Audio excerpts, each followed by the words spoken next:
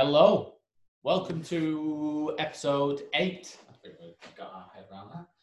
You're right, Episode 8 of the Not So Special PT podcast. And today I finally have a guest, so you don't need to listen to me just waffle on. You have to hear someone else talk about my interests in nutrition and training. Today I've got Shaun Pellet with me.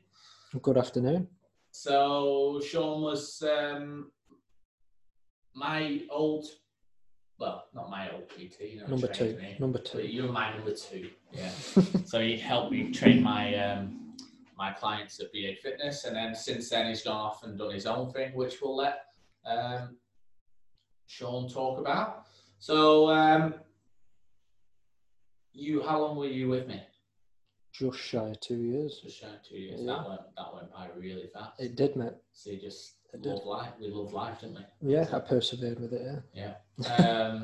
And you started. So obviously you were working for me. You were doing your own thing, like your PT and your group sessions with the transformation trainer. I was actually thinking like how good that name is yesterday. It was actually all right, then. Yeah. Took me long enough. Yeah, like starting any business, the naming of the business usually takes the most time rather than anything else. And was halfway through that. How long? So halfway through that sort of stint at BA and doing your training, you opened up a kitchen.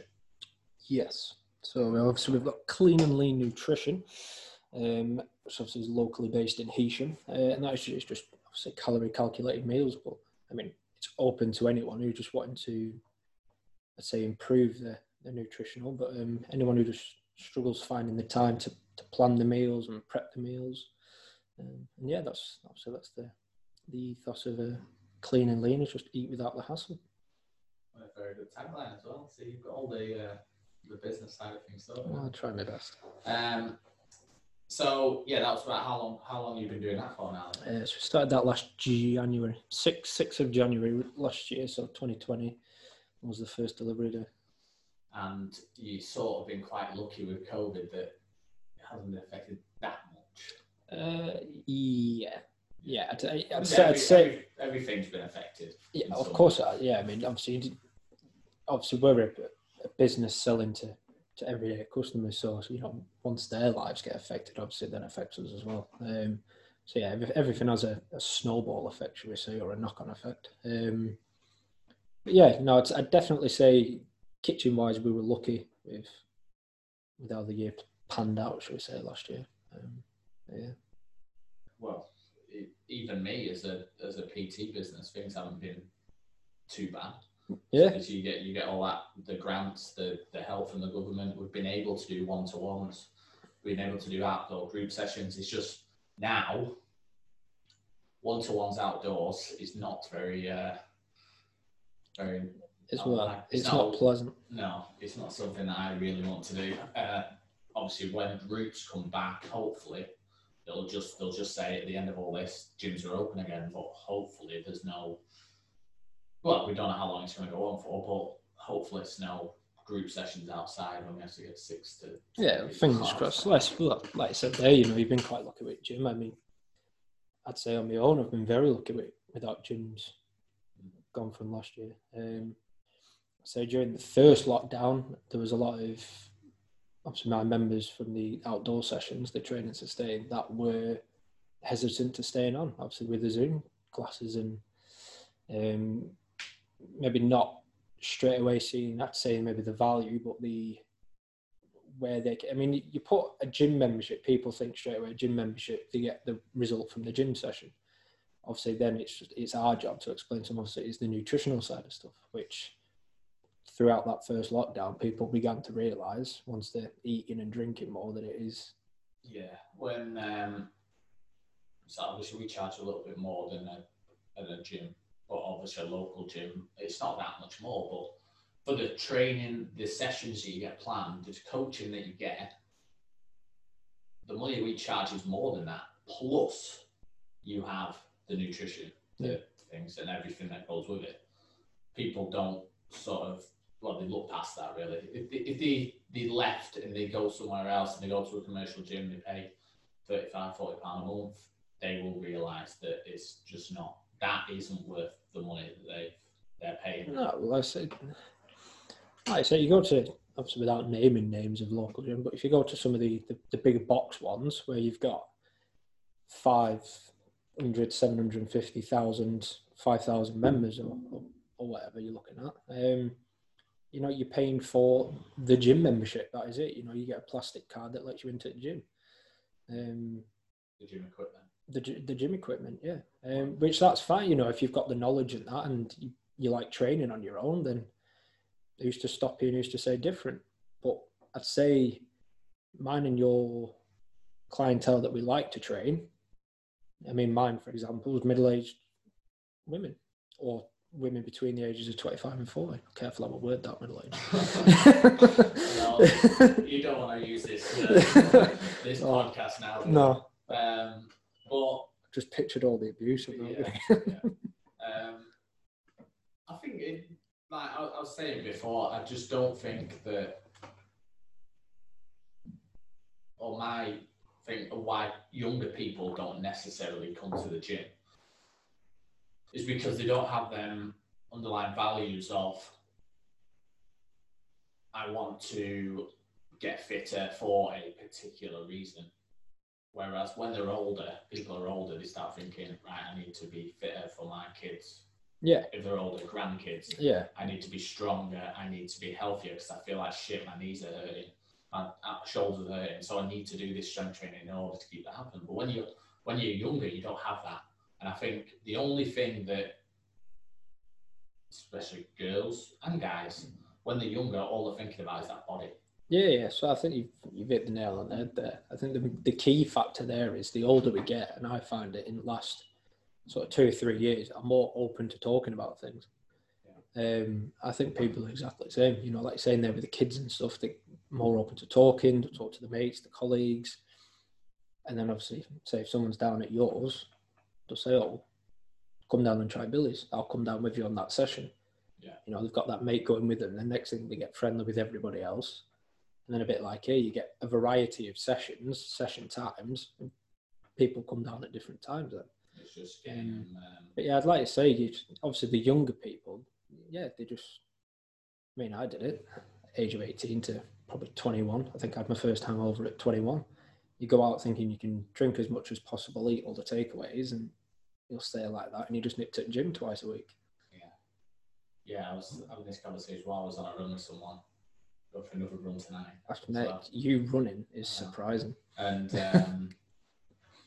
and we were talking about how when I was younger, so 18, I was playing football at Slime, and obviously AstroTurf was fair. I wouldn't say, well, the new AstroTurf, so the 4G was. Yeah, I'd say they were new around here. Yeah, and all the old guys were having it. Oh God, my knees, my body, my absolute kills after I do AstroTurf. And I was like, what? And they were like, just wait till you get to this age. And you're just naive. You go, no, it's not going to happen.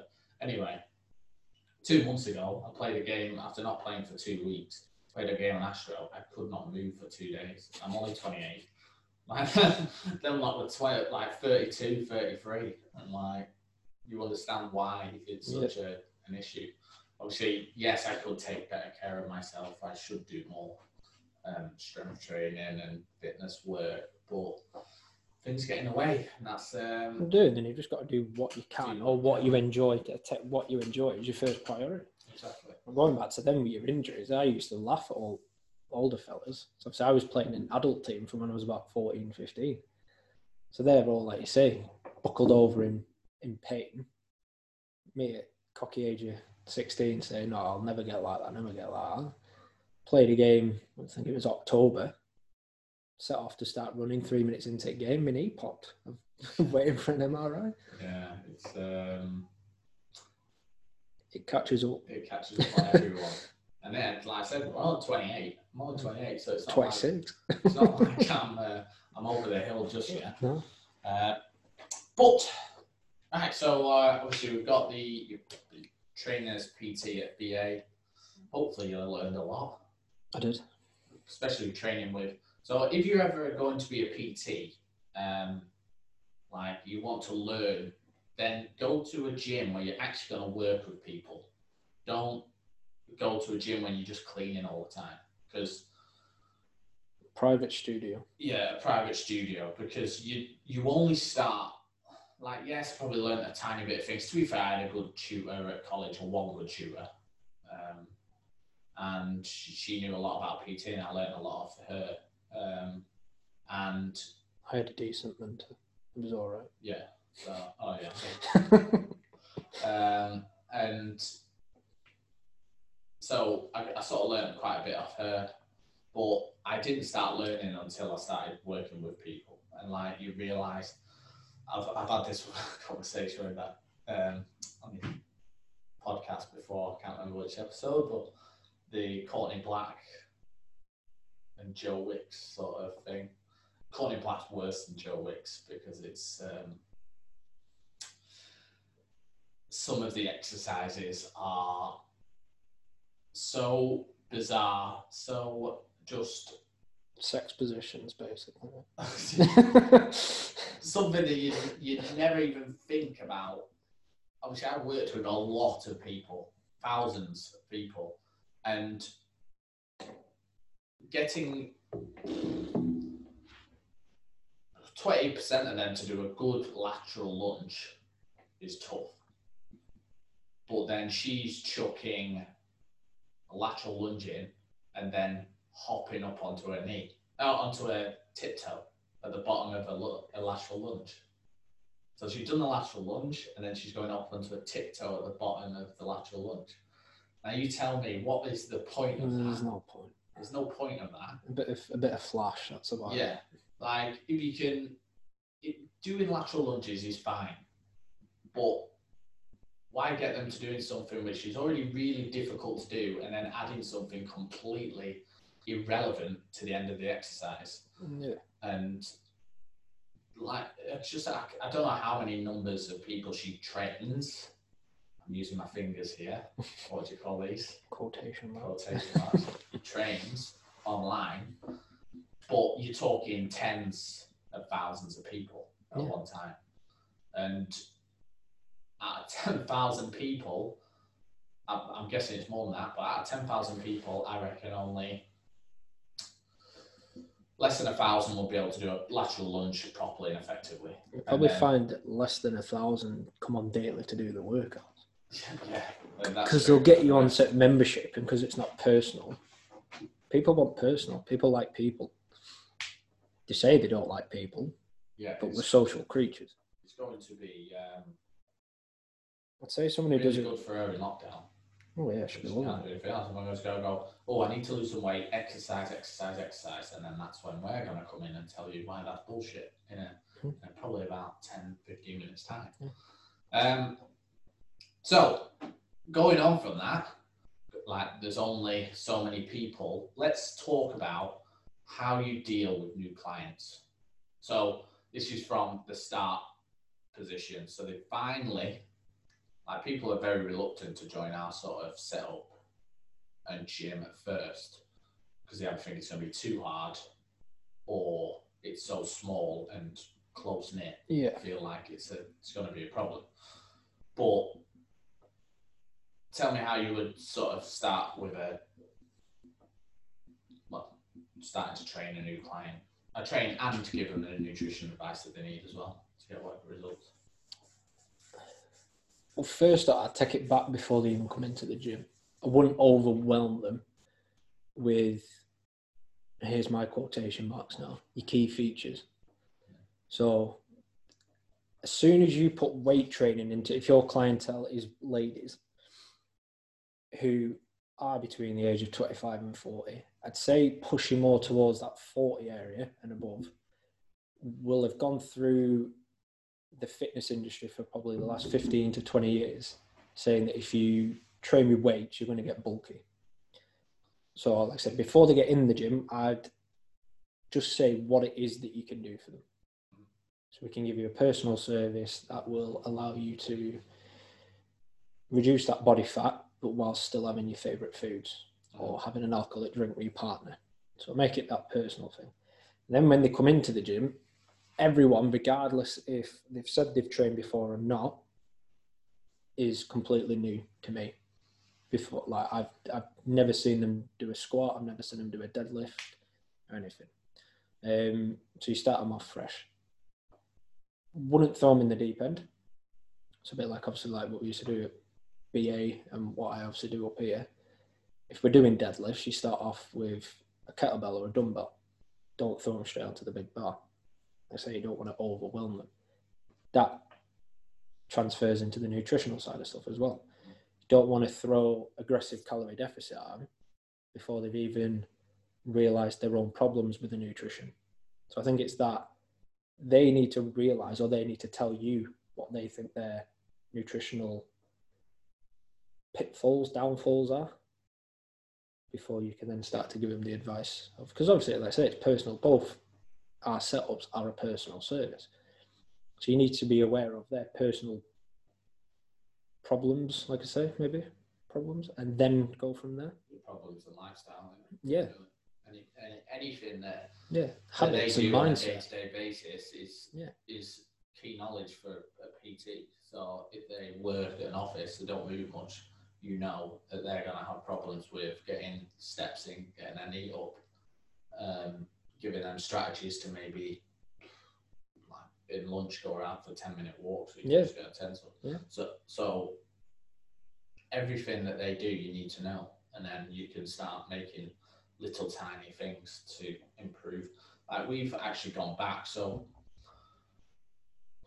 all the way through me being a PT, so going up 4 years, I've made mistakes like everyone has.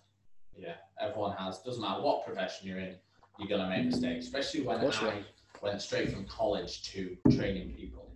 So I can remember some of the workouts. Like, to be fair, because Susan Nicholson from St. James takes a picture of every single workout. So she showed me the first workout, and I was actually surprised with how good it was. And I was actually, okay, it wasn't too bad.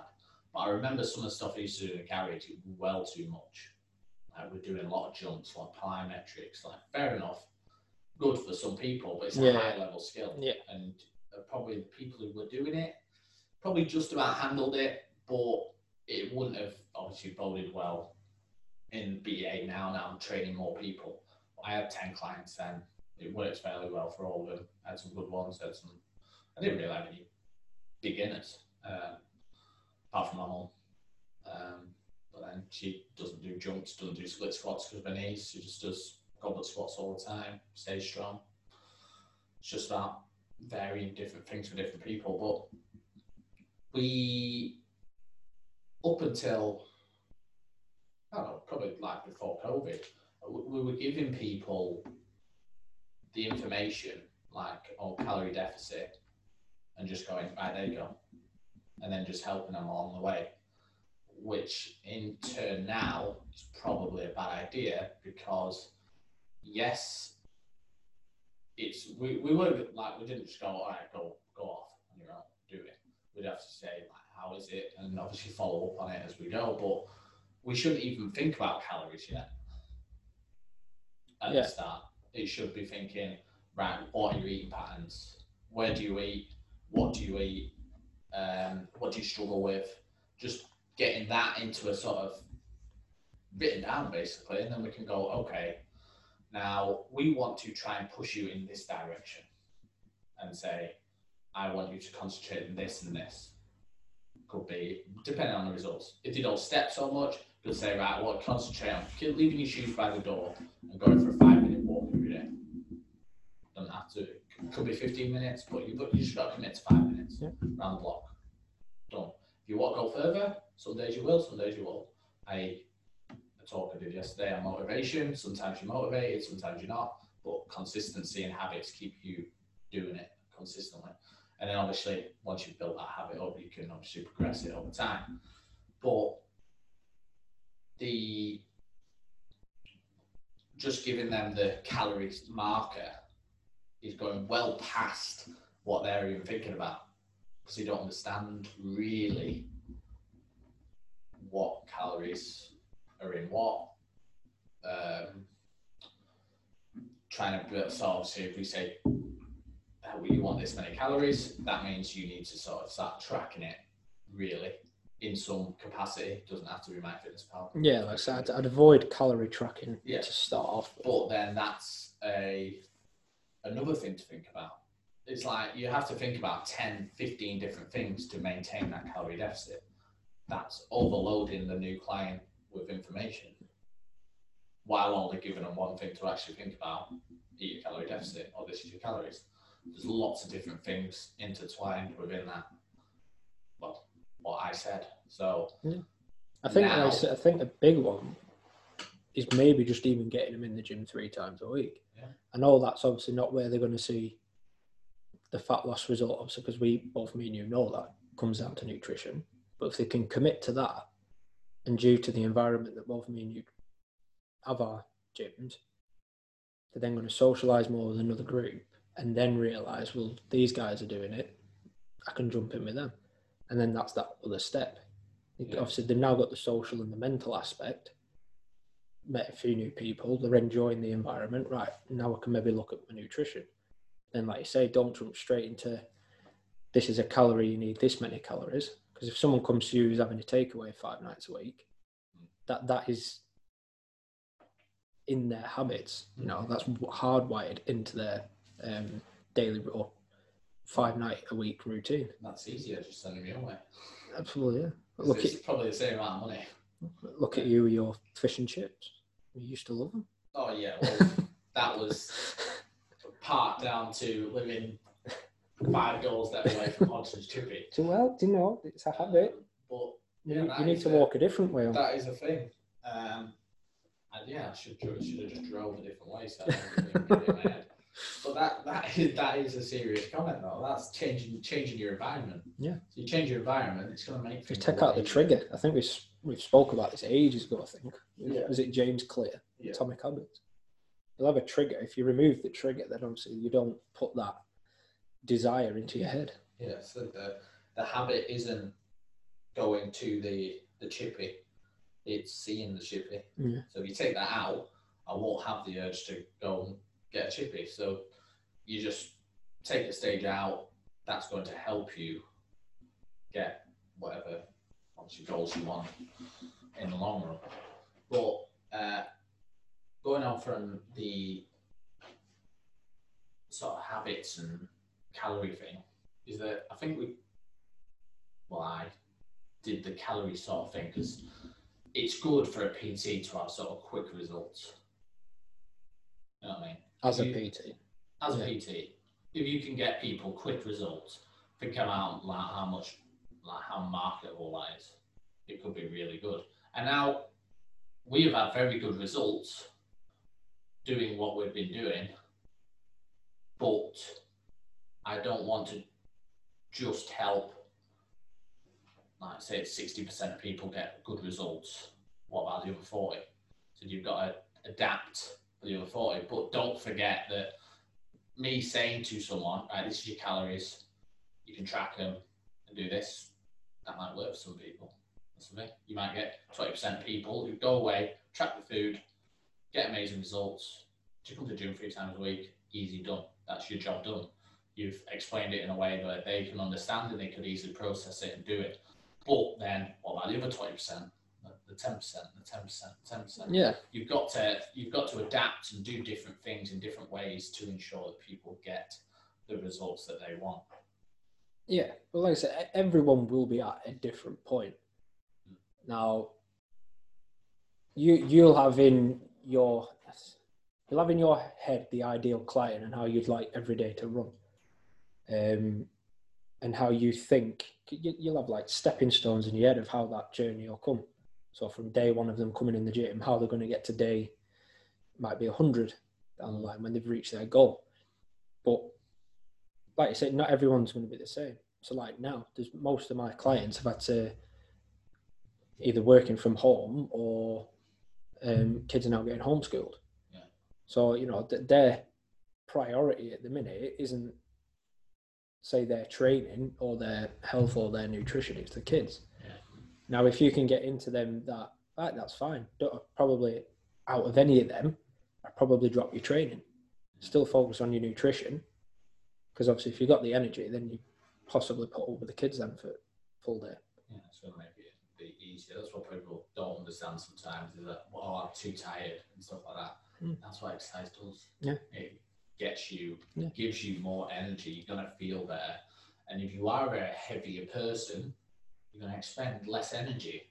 So obviously you're not going to be hungry all the time. You're not going to be tired all the time. You're going to feel better. You're going to be better. You're going to be a better human being. If you are a heavier person, say in a year's time, you're 30 pounds, 40 pounds lighter, even though happiness isn't a six-pack and stuff like that, you are going to be a happier person. Yeah, I think you've touched on it there. Then this comes back to the last 15, sort of 20 years of the fitness industry. They've now created this ideal woman figure, an ideal male figure. But that's all right for them. They probably live in Miami somewhere where there's outdoor gyms everywhere, nice weather, and they're probably, their whole life is based around being in a gym or in an outdoor gym or skateboarding to the gym or something like that. Whereas over here, we just need to think about, well, what is a quality of life that we want? Is it being able to, obviously outside of lockdown, being able to go away with, let's take Graham, for example, who comes in gym. He used to be going away every other weekend. That'll be his good quality of life. He might not necessarily focus on his nutrition and his eating habits, but to him, a quality of life is being able to go away with his partner every other weekend. You'll have some of the mums in the gym. Their quality of life will just be, like we've said, just improve maybe their physical capabilities. So that might come in the form of a calorie restriction or a calorie deficit, to maybe lose a little bit of fat so they can do more stuff with kids. Yeah, it's important to, like I said, don't have a body image thing in your head. You want to get results, but being lighter, and obviously if you are a heavier person, getting into a calorie deficit, and there are some studies to say that actually calorie deficit can increase things like, obviously motivation comes from results, but it can increase concentration levels, sleep, loads of stuff, which can obviously affect your life in a good way. But obviously being a lighter person is good for you. You don't want to be stepping over that line. There is a line of where I would where I wish I want to be. And then there's unhealthy. Yeah. There's somewhere in between. Yeah. Where you can do what you like in life and obviously stay happy, rather than stepping over that line towards where the ultimate body will be, and you have to give up shitloads of stuff. And obviously, but that's an Instagram thing. You see well, I think the thing is though that with Instagram and that, well, any form of social media now, it's getting to the point now where people don't want to say the wrong thing to offend anyone. Now, they'll put out that picture of a male bodybuilder who's, he's got muscles coming on muscles. How he's got them is a different kettle of fish. But then you might have, say, a lady who's modelled for a magazine, but she is overweight. And then you get people that will say, you can't be fat shaming. But sometimes someone has to step up and say, well, she's in an unhealthy position. Something needs to change there. That fella on the other end of the spectrum, what he's doing to his body is an unhealthy position.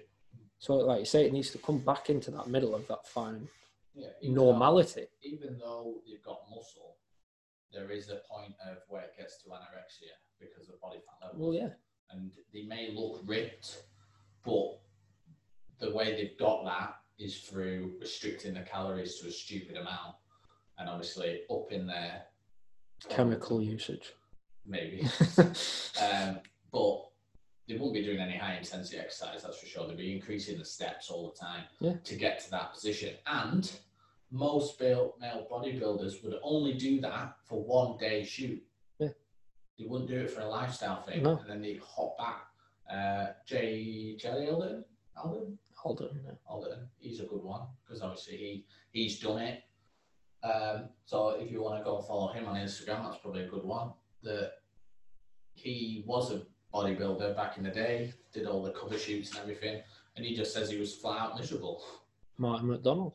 Yeah, Martin McDonald as well. It's because they had the body, they were just flat out miserable. They didn't have a good relationship with food. But I think that's a good point that you touched on as well before, about saying when from the PT that you used to be to the PT that you are now, maybe some of the information that you gave out, Martin McDonald openly admits that the stuff he used to say was obviously related to what he was doing at the time. Yeah. His bodybuilding. So he will have been giving out in, say, his blogs, his videos, his anything he was publicising back then. Some of that was misinformed information. Obviously, it'll be misinformed from the source he's got it from, but then he's passing it on. So that's the knock-on effect with social media, is when someone either shares something that is incorrect and then they pass it on. Whereas now, obviously, Martin McDonald goes more into the science, research, evidence-based stuff. Yeah. The thing is that, so 4 years ago, there's been massive strides in science and exercise and nutrition because money came into it. There's a lot of money in fitness, exercise and stuff like that. So people started doing the science behind it. Without money, you don't get the science. So the last 4 years, there's probably a lot that's changed, but it just took me time to, I could remember actually a point, I can't remember when it was, but like I thought I'd always been good at training people. It's quite easy to sort of read up on stuff. And I've sort of just had a good eye for that. But the nutrition part, I had to properly learn. So it took a lot of time to figure out what the good sources are, figure it out. Obviously, once you get one good person, then they usually tag other people, and then you start making your own assumptions. Like, I don't agree with everyone 100% of the time because of my experience I've had with people. Even stuff that Martin McDonald says, who I think is like God. Yeah, well, I did know. GOAT, as he put in his podcast the other day. GOAT, greatest of all time. He is the GOAT. But no, he said in his, I can't remember which one it was. He was saying how, like, something I didn't agree with that he said was that he said the science changes. Now, I disagree with that. I don't think the science changes. I think, like, you're going back there with the money. The money becomes available for us to prove more science. Yeah. The science is still, it's always there. Yeah, the science is there. It's just going to give you more. The science doesn't change. Maybe our perception of the science changes, but like calorie deficit is always going to be there. Yeah. But is there science between? So I've always asked the question: is there a certain amount of calories that you can eat within a day when your body just rejects it? Possibly. Just trying to find that sweet spot, though. Yeah, but I don't know, because surely your body can't just process calories after calories after calories after calories. I think that'll come back to the point. You just throw up, wouldn't you? Yeah, probably. And that's probably your body's way of saying no. That'd be like thinking about filling up a car. Yeah, it just get to a point where it probably does take in all the calories, but then it just goes, right, my stomach can't handle this anymore. Yeah. And then you'll end up throwing it up. So you probably answered my question. Yeah, you don't need to spend millions on a science thing, but that is a question I've asked before, and obviously one day there might be science to prove it or not. But I think people don't realise how massively adaptable the human body is. You obviously Martin McDonald talks massively about aggressive calorie deficits and how he does these 36-hour fasting days. Now, people will look at them and think, well, I can't do that. I mean, I had the conversation with my girlfriend, with Shannon's mum, Vanessa, saying how when we'd obviously been to watch Martin McDonald at Manchester, when was that? That was 2 years ago, wasn't it? No. Or was that that wasn't this October? No. What was the October before? Maybe, will it? No. It'll be 2 years this year. Yeah, so you look at, we need to go and watch him again. Yeah, maybe. No, we can't. But obviously when we come back then with that aggressive calorie deficit, how we had a couple of people like Carrie, how she did under 1,000 calories. I tried it 3 weeks. It's fine. I just then used my maintenance days. You go up to Saturday, Sunday, you go up to your maintenance. But people, as soon as you say, oh, I'm going to have under 1,000 calories, like alarm bells start going off saying, well, that can't be right. That's not good. Well, you go back to 1,000 years ago, you ate what you found in that day. That could have been 100 calories worth. Yeah. You know, so the body is forever adaptable. All that's happened is we've just got comfortable to our situations. Food being constantly on demand, food constantly being accessible. We've touched on it before, where we say you get lazy now with lazy food. You get Uber for your McDonald's. Yeah. You don't walk to the McDonald's anymore, and you have a drive-through. Yeah. So it's not even like you'd even drive to McDonald's, get out of your car, walk in and walk back out. You have Uber now just to bring it to your door. Yeah. I mean, how long before Uber drivers are allowed into your house and put it on a tray and put it on your lap for you? Yeah, it just comes like that. Yeah. That's just a marketing tool, isn't it? Yeah. McDonald's and stuff like that. They want to make it easy so it becomes a habit. Yeah. Like what we talk about with exercise and diet all the time. Habits are important, and they've choosed it perfectly. Yeah. In a way. That's what they spend millions on marketing research for. You have to realise that Martin McDonald, whatever he's saying, he'll always give you the science behind it. So if he's doing 38-hour fasts, if he's doing aggressive calorie deficit, he's wholeheartedly truthful about what he's doing and why it's good for him, which is important, because he has a vast experience in nutrition. He knows everything about calorie deficit. He's probably done every fucking diet under the sun to try it. Probably, yeah. And he has serious experience in obtaining a calorie deficit, maintaining weight and stuff like that, and doesn't have any emotional issues regarding food or any, well, I'm sure he has bad habits like everyone does, but not bad enough habits to. Yeah, but that's what he says though, isn't it? He tries to get you out of that good and bad habits. Yeah. Like I said, when I was listening to his podcast the other day, he was on about his son asked him the question, come out of school and asked him the question, and went, why is chocolate bad? Well, it's not bad. You can have it. It then comes back to this thing of don't restrict yourself. Yeah. And try and stay away from the term of moderation. Have a variety of things. So have a high protein diet, and then have a little bit of variety with a bit of chocolate or an alcoholic drink or whatever it is that you fancy having. But yeah, like I said, like you said there with Martin McDonald, he's done that over the course of 20 years. Yeah. This is a big problem as well, is where people think, and that's what I'd say. I don't like doing a 6-week program, because I always say to people before I start doing it, you're never going to hit your goal in 6 weeks. Yeah. You can set a goal for 6 weeks time. So if Oliver Tennant, he explained it. You have an outcome goal, which might be lose 10 kilos. That might be 12 months time. After 6 weeks, I just want to say, right, I want to have lost 2 kilos, but that might be 6 weeks of deficit. And you might go to a maintenance for a few weeks and then enjoy yourself for a while and then come back to it. It doesn't have to be all done straight away. Yeah, it is a big issue, I suppose, the 6 weeks. It just gets people thinking too much, doesn't it? Yeah. When you say, 6 weeks, I want to lose this much. Okay, well, what's happening after that? Yeah. Like, I'm going to weigh myself every day. Okay, fine. You can weigh yourself every day all the time. Doesn't have to be for 6 weeks. You just need to understand what happens with your weight. You educate yourself why weight fluctuations happen. If you're a woman, you've obviously got your cycle to worry about as well. And I suppose that 6 week mark sort of put an end limit on something that doesn't or shouldn't. So you say our 6 week program, all right, I'm done. Yeah. I've lost 6 pounds, I'm done. Yeah. Okay, right, what happens now?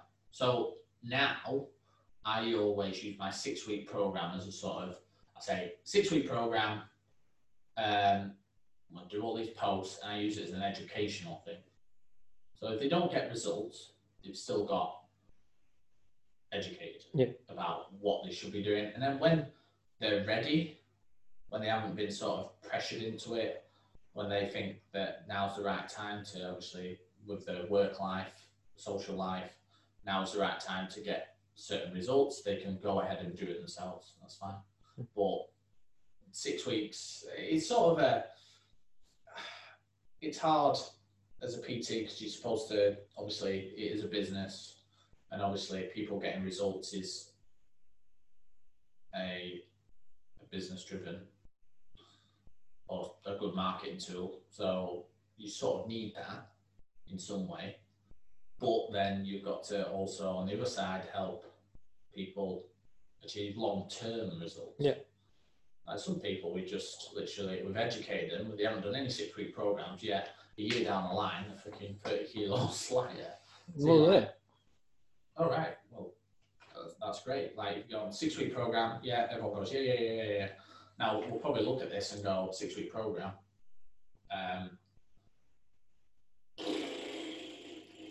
Out of 20, 30 people, maybe 5 complete it properly, doing it like good results, but then what happens after that?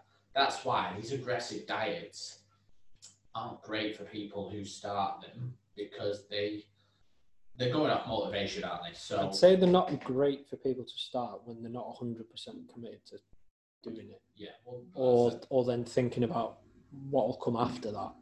Yeah, the problem is that motivation, I used it yesterday, I was quite proud of myself this term. Motivation masks problems.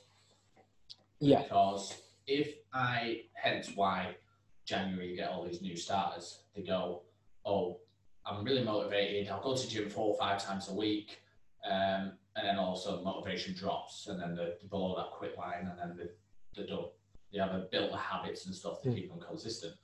And that's what the rapid fat loss does. If they don't understand habits, good habits, bad habits, what good and bad habits they have, they have the motivation because they're losing weight really fast. So I had someone at the gym who was, their maintenance calories would be about 3,500 deficit big person. They went to 800. Yeah. So that's a massive deficit. They're seeing £1, close to £1 a day. So you can imagine how motivating that is. But 2-3 weeks time, how long can you keep that aggressive diet up for? Bigger person, you're probably able to last a bit longer, 3 weeks maybe. Anything more than that, your body's fighting back against it. Not storing fat, by the way. Metabolic adaptation, but that's a different story, or for a different podcast. But they are highly motivated during that period. Now, they have not thought about good, bad habits, why they were doing the stuff before they started this plan, what put them off the food, and stuff like that. And then they fall back into the same trap because the motivation's gone. They fall back in normal food, they go up a couple of pounds, obviously, because you're eating a bit more food, and then you've got a few more carbs in your system, and then the motivation drops, and you're like, okay, there's no point in doing, like, fair enough, any diet, you're always going to have a bit of a rebound. But we don't want you going from unhealthy to a healthy way back to unhealthy. Exactly. You're going to have a little bit of a rebound, which is natural. You're going to be up and down in weight all the time, depending on social life, stress, work. Things happen that gets in the way, but it's important not to go back to where you were unhealthy. You need to get to sort of a healthy up and down marker. Yeah. And I think that sometimes if you don't understand why the good and bad habits are happening, the motivation does too much of the work for them. And then by the time they finish 2-3 weeks, obviously with this rapid fat loss, they've got very good results in that 2-3 weeks. But if it's a normal diet, it doesn't matter if it's rapid fat loss, normal diet, it's still restricted, it's still hard. 2-3 weeks, your motivation goes. So that's when your habits and your consistency has to sort of